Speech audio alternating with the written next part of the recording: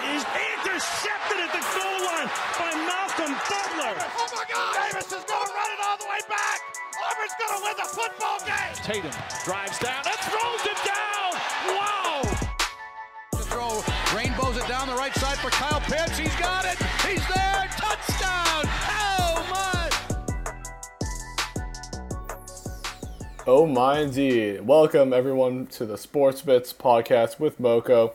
Here to talk about all things Florida Gators and Boston Celtics.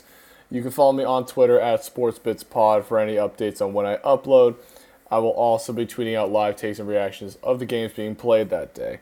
I know I keep saying this, but this is just for sakes of when I get this thing set up. But if you're on Apple Podcasts or on Spotify, listen to the podcast. If you're on Apple, please leave a 5-star review. And if you're on YouTube, please like, share, and subscribe to the podcast. It'd be much appreciated. Get to more ears.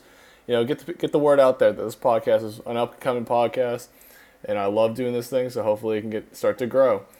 And for the Florida Gators side, there's just a quick update on the coaching hires. There's a guy named Jules Montaner who just got hired for the Florida defense. He's the last coaching slot that needed to get filled on the secondary side. So it's going to be Wilsley McGriff and Jules Montaner. And I don't know who's going to be taking what role, but he's still there for the secondary. And to quote Dan Mullen, his experience in recruiting in the state and familiarity in the conference will be a huge asset to this program. He's referring to the part that he's been involved in at Georgia and Texas. I mean, not Georgia and Texas. Georgia and Alabama, sorry about that. But yeah, he's been involved in Georgia and Alabama, and he's a native to Naples because he just recently came from USF. Yeah, with at the what was his name? Yeah, Jeff Scott. He came from Jeff Scott's coaching tree, so he has experience in the Florida area, so that'll be good for him.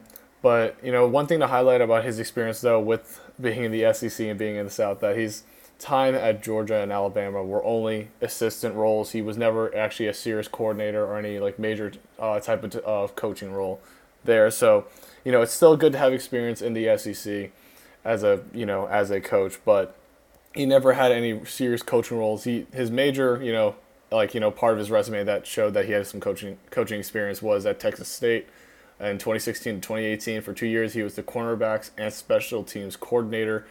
So that really does show that he has experience, but not in a big Power 5 kind of setting. He did have experience at USF. So, that does have some, G5 experience, which is, I don't know how that's going to translate to the SEC, but, we will see. I think the big thing about this hire is the recruiting aspect. Excuse me. Yeah, but the recruiting aspect is the big thing. I think with these last two secondary hires, it was important to have the recruiting aspect, just because I think, Dan Mullen was hired to increase our productivity on recruiting, and I think he's done a great job so far. And I think with, hiring new guys at every position, secondary, quarterback, linebacker, whatever, they should have a good recruiting background as well, just to help Dan Mullen compete with, the likes of Georgia, LSU, Alabama, who were actually ranked top 5 this last recruiting cycle in 2021. So it's kind of tough competing against those guys, and you're probably fourth fiddle next to Texas A&M and, probably you could say Tennessee if they get their act together. But yeah, it's going to be tough for them, and that's why I think that he was highlighting about the recruiting parts with Wellesley McGriff and with Jules Montaner, that he wanted a good recruiting background, especially in the state of Florida when they're trying to I think what Dan Mullen's trying to do is trying to lock up the state so he's able to just keep the recruits in state.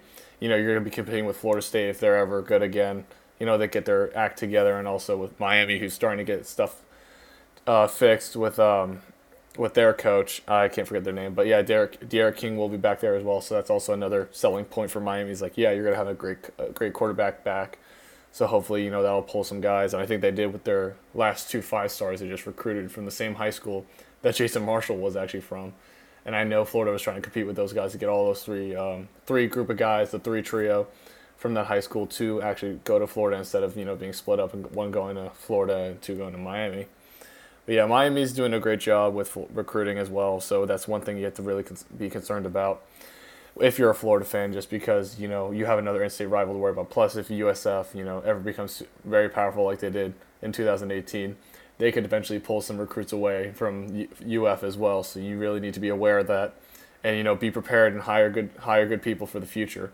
And I think they did that with Jules Montaner because I think the recruiting part, is, as I said, I keep saying, it's a big aspect to it. But yeah, that's really it for the quick update. There's not much else in the transfer portal. We've already talked about the linebackers, and the defensive tackle situation. Also about the special teams, about the kicker that left, and also the new kicker that came in from Mississippi State. So there's not really much to talk about. But actually, in our next segment for the Boston Celtics, there's a lot to talk about. Just because it's a doubleheader with the Sixers. That's going to be a big thing. And I'm actually going to have a new guest on the segment. So if you guys stick around for that, you guys will be able to hear him and his opinion. He's also a big Nets fan, so this does concern him. So yeah, he's always dealing with the Sixers and Bucks like we are, and he can give his opinion on that. But yeah, on the Florida side, that is it. I will see y'all next week. I don't know what's going to be happening. It's a pretty slow time. But yeah, until next week, boys, I will see y'all. And if you're here for the Boston segment, stick around, and I'll be back in a minute. See you. And we're back. All right, so a quick little side note. We do have two guys on the podcast now. Of course, my friend James is back, but we also got new guests. Reed, would you like to introduce yourself? What's up, guys? How you doing? Thanks for having me, Moko. Appreciate it. Nothing else? That's it? What else? I'm not very interesting. We're in the same grade, kid. All right, that's fair. Well, to the guests who don't know, Reed's one of my longtime boys. He's one of my main guys. When I came to Mason, I met along with James, and James actually introduced me to Reed. My pleasure, brother.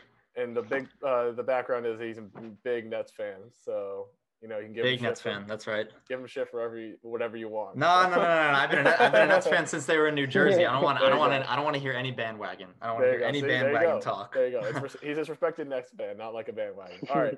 So I'm gonna jump right into it. We're gonna mainly talk about the Sixers game, and then we're gonna jump like a quick segment on the Bulls and the Cavs games, because those were kind of blowouts and those didn't really have anything to talk about. Only a couple things. So mainly the Sixers game we're going to talk about, because that 2-game series was kind of sad and it needed a little breaking down, considering how much crap we did. We just built a whole brick house on the floor. So first thing I want to talk about mainly is Joel Embiid, because he was the menace on the court. I want to just throw out the stat line for right now. And Joel, I'm going to have his game 1 stats and his game 2 stats. So his game 1 stats, he had 42 points and 10 rebounds. And the game 2 stat, 38 and 11 rebounds. And this is without Robert Williams, so I don't know if that had a factor in it. But James, I want to go to you first, because you're a big Robert Williams guy. How do you think that affected the court? Personally, I think that that Robert Williams was easily, which we've mentioned before on your podcast, that Robert Williams is probably the best defensive center that you guys have on your roster for the Celtics, and for him not to be there definitely hurt them a lot, because they don't have the size to be able to back up and hold Joel Embiid under 30. I mean, he's already a dominant force. He's an MVP candidate this year. I mean, Robert Williams is easily could contain him. I'm not saying that he would be able to contain him to a ridiculous amount, like 15 points or anything, but he might have been able to held him to like 20, 25. And I think that, he might have been able to get the offense going a little bit more with pick and roll, especially if he was there. But the lack of him not being there definitely hurt their center position. And you guys just don't have the type of power in the center position still, which is a shame, because Brad Stevens is still resilient to not playing Robert Williams full time, and I think that that's still a poor decision by him, and I think that they need to just let him loose.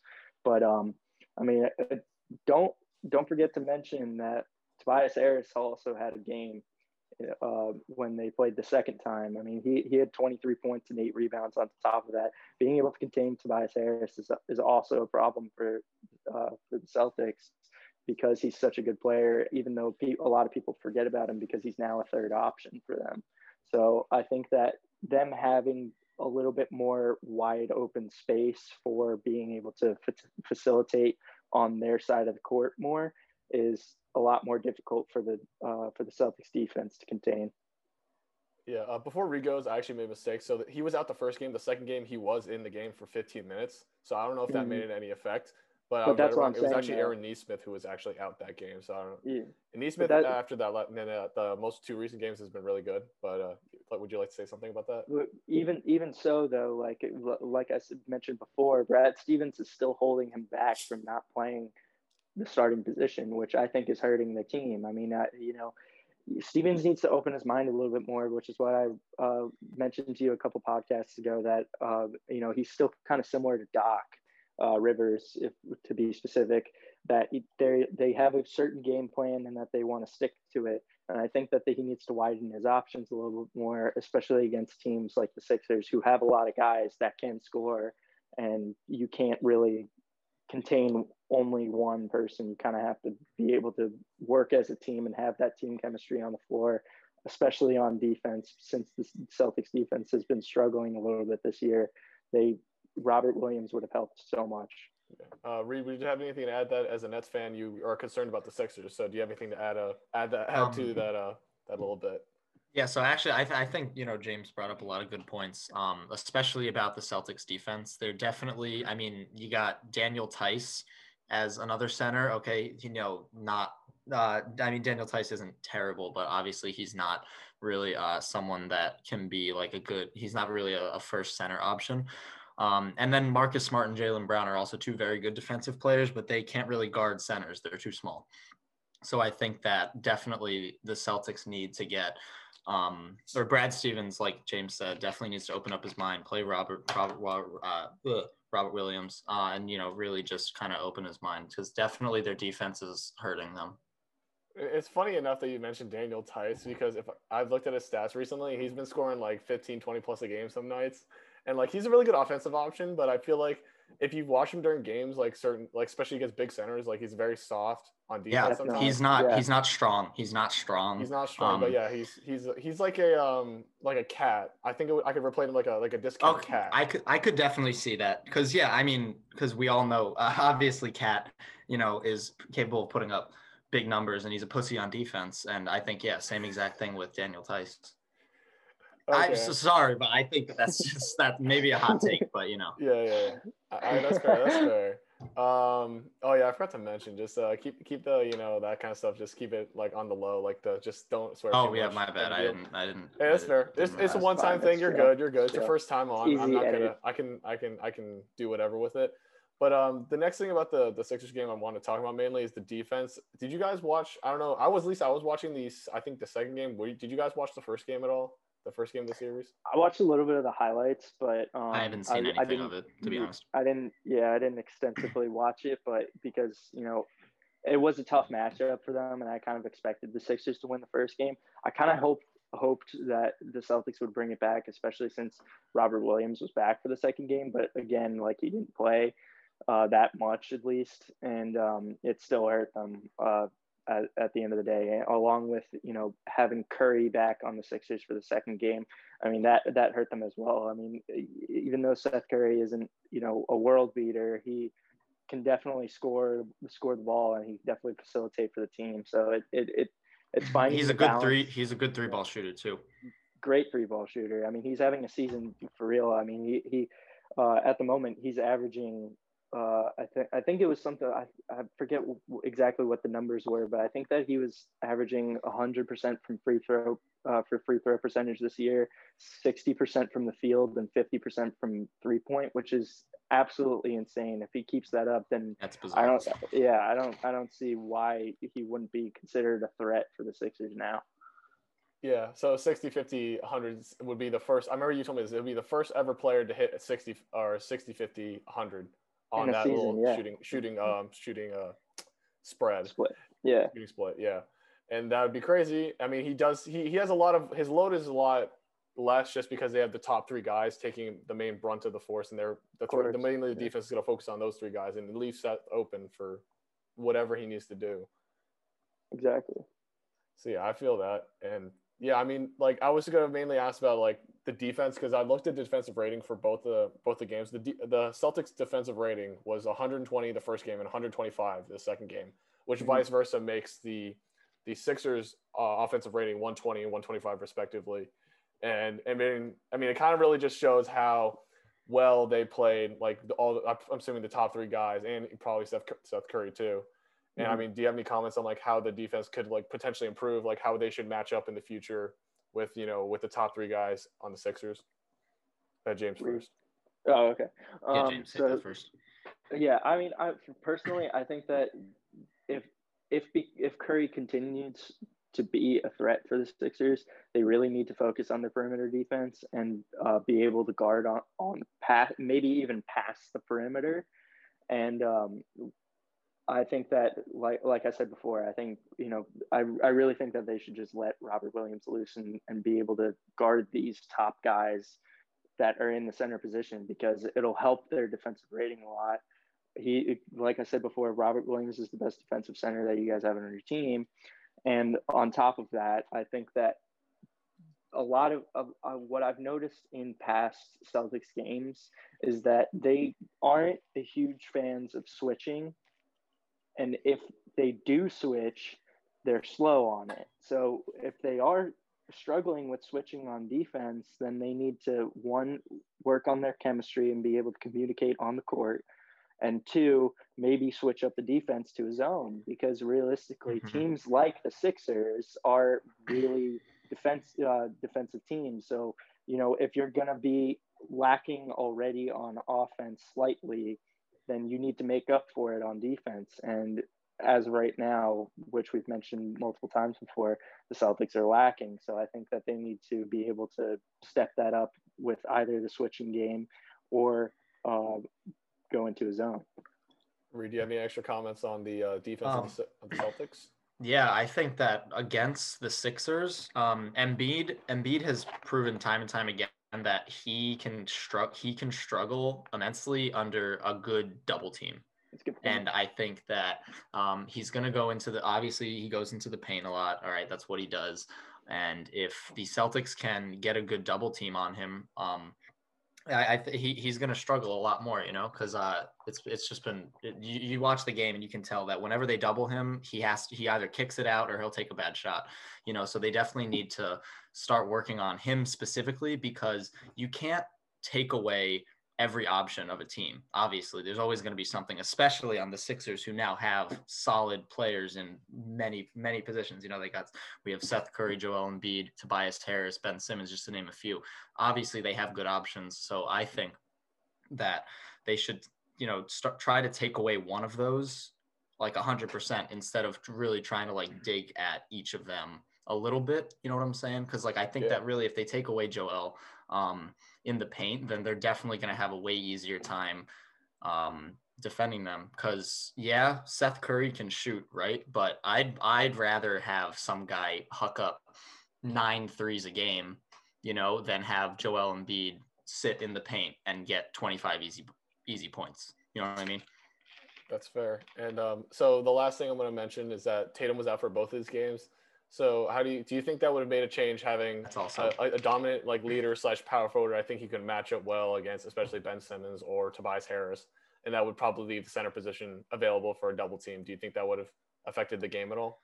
Reed, you can go first this time. Yeah, I think that Jason Tatum definitely would have helped them. Obviously, I mean, he's an offensive threat, doesn't even begin to describe it. And then on defense, he's not terrible on defense either. So I think that Jason Tatum definitely could have helped them out, especially in that forward slot. James, do you have anything to add? I mean, the only thing that I would say is that I mean, realistically, I agree with you, Reed, but and to a certain standpoint, I mean, like I said before, that the Sixers already have a really good offensive rating, so being able to contain that entire team is difficult enough. But what I will say, though, is that Tatum being there on the offensive would have definitely helped, and possibly would have won them that second game if he was there. So I think that, Tatum on the floor doesn't totally shift the balance of their defense, but completely changes the game when it comes to offense. So I think that he is their best player. So realistically, he's going to be an absolute threat on the court, and the Sixers might have focused on him more had he been there. So if that was the case, then they probably would have won, because there already were other guys on the Celtics that were scoring a lot, like you said, with Jaylen Brown, Mark Smart, and Daniel Tice, especially in the first game. Kemba Walker was a parent, but he needs to step up on top of that too. And they need if they have such a deep bench, in my opinion. But so like get those guys involved. Get Javonte Green in there. Get Semi Ojeleye in there. I know Peyton Pritchard got injured recently, and that he's coming back from that hard hit. But I mean, get some bench guys involved. I mean, if the starting lineup isn't providing what you need, then you got to be able to switch the game up, and that's when that leads me back to Brad Stevens not opening his mind as much. So I think definitely Brad Stevens is at least the last couple games as they've been playing. Brad Stevens is definitely not helping the Celtics. Yeah, I mean, hopefully he can change it up for the postseason because usually he is a really good postseason guy and he's able to. I agree with that. Yeah, he's able to scheme for certain guys, certain teams because he has that 7 games and he's able to like test the waters first couple of games and figure out what he needs to do to scheme for the future. Mm-hmm. And this is just a regular season. We'll see how it plays out. But if I want to transition to the next 2 games, I mean, the Cavs game was a complete blowout, and and the Chicago game, like I watched it and the Celtics entirely dominated that game. There's no chance I saw, there was no opening I saw, or no impactful moment that I saw from the Bulls that could have changed the tide of the game. I mean, there was not much really to talk about other than on the Cavs. Kevin Love was injured. I don't know if that would have mattered as much. I mean, if you guys have any opinions on that, like you guys. Kevin Love might go to the Nets, to be honest. That is, they're talking about that. And JaVale McGee, the Nets are interested in him as well.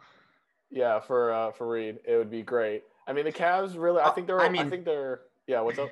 Well, no, we definitely do need a center position. I mean, we have right now DeAndre Jordan, okay, and DeAndre Jordan isn't terrible, but he's way past his prime. Like, he's definitely not what we need. He's not as quick on defense anymore, and I think that the Nets right now, we need defense. Okay, we have Kevin Durant, James Harden, and Kyrie Irving. 2 of those guys, who will remain nameless, are notorious for being horrible on defense. They're so bad. So we definitely need defense. We definitely need defense, no doubt. But I'll be honest. A quick thing before you go, James. Like honestly, all 3 of those guys can have terrible defensive nights, and like if all 3 are terrible, and also Kevin Durant he's fragile. Yeah, no, Kevin Durant, he may be big, but he's fragile, so he's not really that great on defense either. Yeah. I think, James, we're going to say that about, like, all 3 of them could have a terrible defensive night in any game kind of deal. Yeah, I was going to mention that, but I was also going to throw back to the Cavs game and that, like, even though pretty much the entire team did terribly, I mean, they didn't even have a player that scored more than 13 points. Yeah, no one topped 15. Yeah, like I mean, like realistically, they don't even have that bad of a roster, in my opinion. I mean, Garland came back, but and Sexton did okay, leading the team with 13 points, which is terrible. But I mean, like both of them, they're gonna. And Andre Drummond only picked up 5 boards. Mm-hmm. That he needs to be better if they're gonna win. And in my opinion, I think Andre Drummond's on the way out of Cleveland. I think that he's going to leave during the offseason. Jared Allen will be the main center. But I mean, which I think would be a good option for them because Jared Allen's young, he's tough. He's a great rim protector, a good glass cleaner. So definitely Jared Allen is the move. Makes me cry a little bit thinking about giving him away. But for the Cavs game, I mean, like the Celtics absolutely destroyed them in every quarter. I mean, they in the first quarter, the Celtics scored 38, which was right out of the gate already just spider monkey, absolute like going at their throats. In the second quarter, they scored 35 to the Cavs 30. Third quarter, they scored 41 to the Cavs 27, and in the fourth quarter, scored 27 again. So it's like, the Celtics absolutely dominated that game. To your point, Makoto, and I think that the Celtics matchup between the Cavs, which is insane to me, how the Nets could lose to them twice, and then the Celtics. Bro, don't remind me. Don't remind me. I know, but like honestly, like it just baffles me. And I mean, same, especially as a Nets fan. I mean, now getting beat by them once, Colin Sexton had incredible games for both of them. You know, getting beat by them once, it's like, all right, fine. You know, but when fucking Kyrie Irving, sorry, I did it again. When Kyrie Irving, James Harden, and Kevin Durant are on the floor, and you lose to a team that has no one that's really like no one on the Cavs has big of names as any of those players that I just named. So yeah, it was definitely baffling. But watching the games, you could definitely see that Cleveland knew exactly what they were doing. Sexton single-handedly dismantled the Nets defense in their overtime period. So yeah, watching those games, you could definitely tell that Nets defense is the problem, but that Cleveland has some offensive weapons. Yeah, Cleveland's tough. They have a good roster, like Makoto, you said before. They definitely have a good roster. Yeah, I wanted to just wrap it back to the Celtics before, and the last comments about the Cavs I'll make is just they have up and coming stars. I feel like they're not like all-star superstar names, but I think they're going to be on the come up. They're consistent. I think they're on the come up, and I think they're a young team that'll eventually become like the Celtics, where they have a bunch of young guys that develop into great guys. Darius Garland, Sexton, and Jared Allen are going to be the top three guys, and it's going to end up being like the Celtics. As long as they find a good GM and coach to put that team together, I think that'll be exactly how that team develops. And just going quickly to the Bulls game, I mean, not much really happened other than Levine dropped 30, and that's really else. And then Wendell Carter was out, and I don't think a defensive center would have helped because we're more of a guard perimeter-focused team. Right. So I really think that would have helped. And Tatum was back too, which really helped either our perimeter, and he's an all-around scorer, so it didn't matter where he was, he could still score. And Wendell Carter might have helped the interior defense, but going to the outside, it's hard to guard these like four guys. Like if you play a 4 and out type offense where you have like Tatum, Brown, Smart, and you can plug in whoever, like Aaron Nesmith even as the 4 guys out in the perimeter. It's impossible to stop these guys. And the last thing I wanted to bring up about the Bulls game is that the use of young guys that they put in, they started a lot of young guys and gave them a lot of minutes, like Javonte Green, you were mentioning, for example, at 18 minutes. Aaron Nesmith at 18 minutes.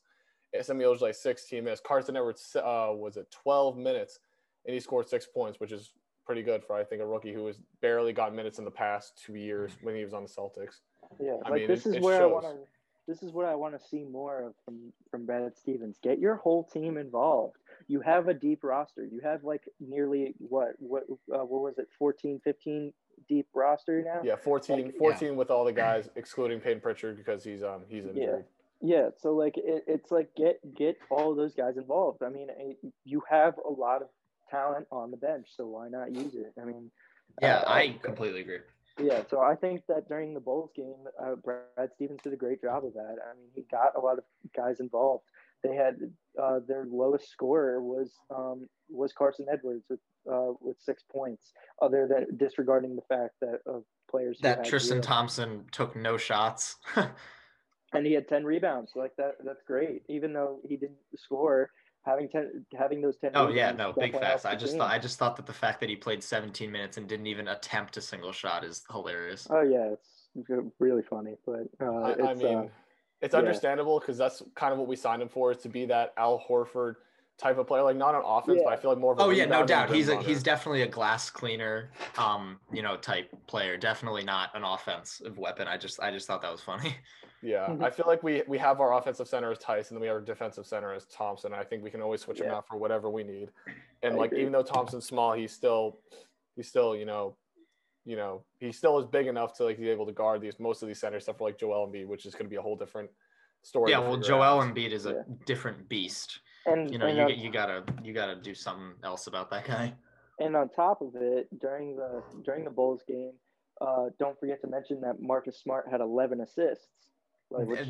I think that this when the Celtics have a good facilitator like that on the court, getting guys like Tatum and Brown open shots, obviously they're going to win, okay? Because Jaylen Brown, both of them, Jaylen Brown and Tatum, can create their own shot. But if they have a good facilitator, like Marcus Smart dropping 11 dimes, they definitely are going to have a much smoother offense. And just sorry to interrupt, but Zoom has the 40-minute limit, so I'm gonna quickly jump into this last segment. So just give me like a 1-minute reaction or 1 minute like kind of comment about the game. So we're going to talk about the Lakers versus Celtics this Saturday, and like Lakers what's your quick Celtics. Lakers versus Celtics this Saturday on ABC, like the 30th, obviously. So James, give me your 1-minute sentence like reaction, like how do you feel about that game for the Celtics? I think that it's scary, but it's doable. I genuinely think that that the Celtics can beat the Lakers if they all put in the work and that they have their main guys doing their job and they involve their bench. That's all I gotta say. All right, Reed, what's your 1-minute reaction? I think that, well, first off, it's going to be a hell of a game. Second off, the Brad Stevens definitely needs to go into his bench. You know, if he wants to win this game, and the defensive players on the Celtics need to really step up and look at AD and LeBron and make sure that, you know, they really keep them in check.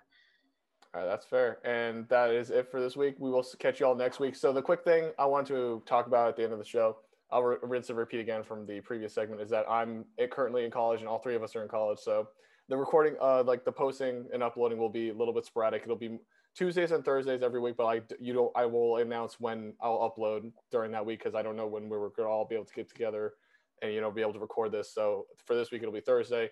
I don't know what's going to happen for next week. So for right now, just like, you know, keep them on Twitter, SportsBits Pod, and just keep checking on updates because that's when I'll be, you know, tweeting and saying like, you know, I'll be posting Thursday or I'll be busy. So, you know, Thursday, and then or if I can record Tuesday, I'll post it. But yeah, that's it for everybody. If you guys have any last closing words before we end it? Nope, I'm good. Just thanks for having me, Moko. Oh yeah, you'll see a lot more Reed, especially because I'm liking it. I'm liking this chemistry we have here, all three of us on the Celtics bits. Big three. Oh yeah, the big three. All right, I will see y'all next week, everybody. Peace.